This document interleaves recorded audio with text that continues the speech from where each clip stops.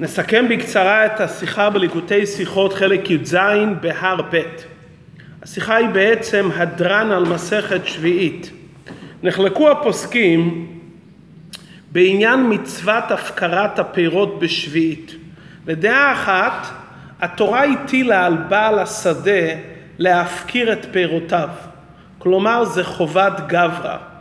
ולדעה שנייה, התורה עצמה הפקירה את הפירות, כלומר הפקעתא דמלכא. ההשלכה המעשית, למקרה שבעל הבית לא הפקיר את הפירות, האם הפירות הם הפקר מעליהם, או שאינם הפקר, כי בעל הבית לא הפקיר, ויהיה בזה משום גזל. אם נאמר שזה חובה על האדם, גם אם הוא לא עשה את זה ועבר על רצון השם, אבל עדיין לי אסור לקחת את הפירות, כי הפירות נעשים הפקר רק כתוצאה ממה שהאדם מפקיר.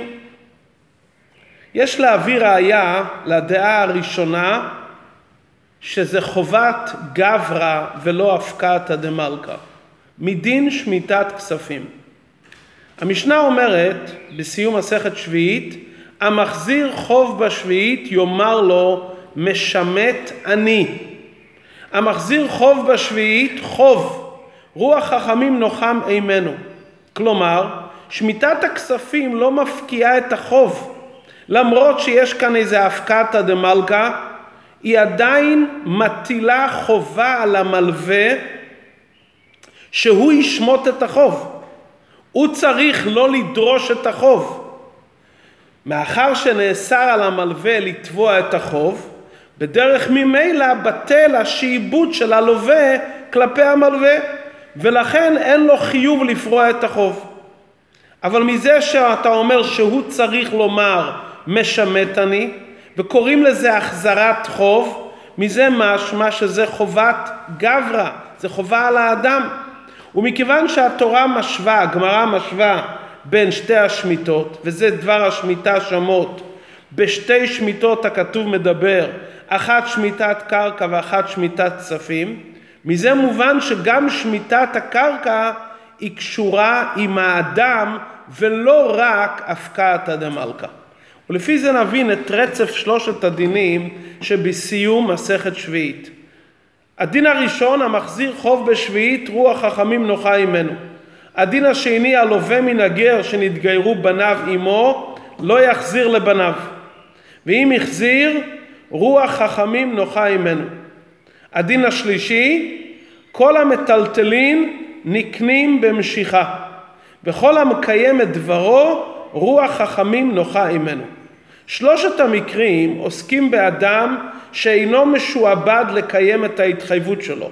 אין כאן שעבוד גברא של האדם, אבל לאידך יש כאן התחייבות עצמה. יש כאן שעבוד של החפץ, ולכן רוח חכמים נוחה עמנו אם הוא מקיים את זה. בסדר שלושת הדינים זה בדרך לא זו אף זו. הדין הראשון, המחזיר חוב בשביעית. במקרה הזה, החזרת החוב זה מעשה ראוי מכל שלוש נקודות המבט האפשריות. מנקודת המבט של המלווה, כדי שלא ייגרם לו נזק בגלל המצווה שהוא עשה. מנקודת מבט של הלווה, כדי שהוא לא יהיה כפוי טובה. מנקודת המבט של החוב עצמו, מכיוון שהחוב לכשעצמו עדיין קיים, שעבוד של החפץ, למרות שאין זיקה בין המלווה למלווה, טבעי הדבר שרוח חכמים נוחה עמנו. המקרה השני, הלווה מן הגר שנתגיירו בניו. במקרה הזה שאני מחזיר את החוב, זה מעשה שראוי רק משתי נקודות מבט, של הלווה ושל החוב עצמו. אין פה משמעות מנקודת המבט של המלווה, כי המלווה כבר הלך לעולמו, הוא לא נמצא. ובכל אופן אני מחזיר לבניו, כי יש להם איזה שייכות לחוב, כדי שלא יחזרו בחזרה לאחור, עדיין רוח חכמים נוחה עמנו, גם שיש כאן רק זיקה של הלווה וזיקה של החפץ.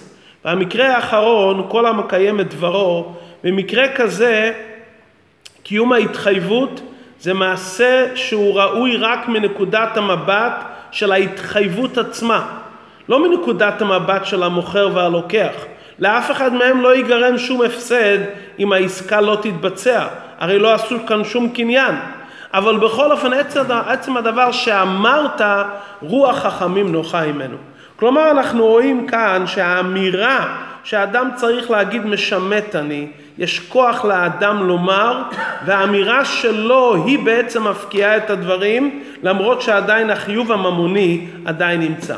כלומר יש כאן חידוש מפתיע בנקודת הדברים, שגם במקרה שבעצם החוב מושמט מצד התורה או מצד השעבוד גברא, שכרגע התורה אומרת שאין כאן זיקה בין הלווה למלווה, עדיין קיים שעבוד חפץ של ההלוואה, ולכן זה נקרא עדיין להחזיר את החוב, ולכן יש כאן זיקה שהוא אומר משמט אני. עדיין יש כאן דיבור ודיון בין המלווה והלווה, למרות שהגיעה השמיטה והוא אומר משמיט אני, ועדיין זה נקרא בגדר להחזיר את החוב.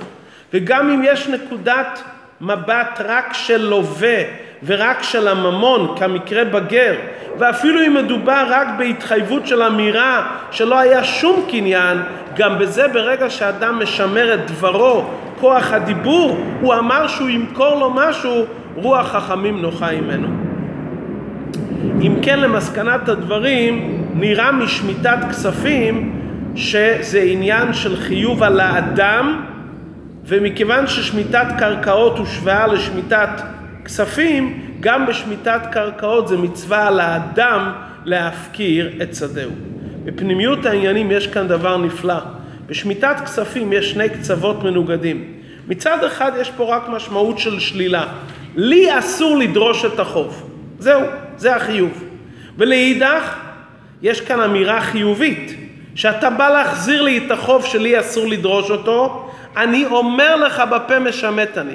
כלומר יש כאן גם משהו שלילי וגם משהו חיובי. לי אסור לדרוש, לי אסור לעבוד באדמה, ואני צריך לומר שאני משמט, לומר שאני מפקיר. הסברת הדברים בפנימיות העניינים, השנה השביעית מסמלת את ספירת המלכות.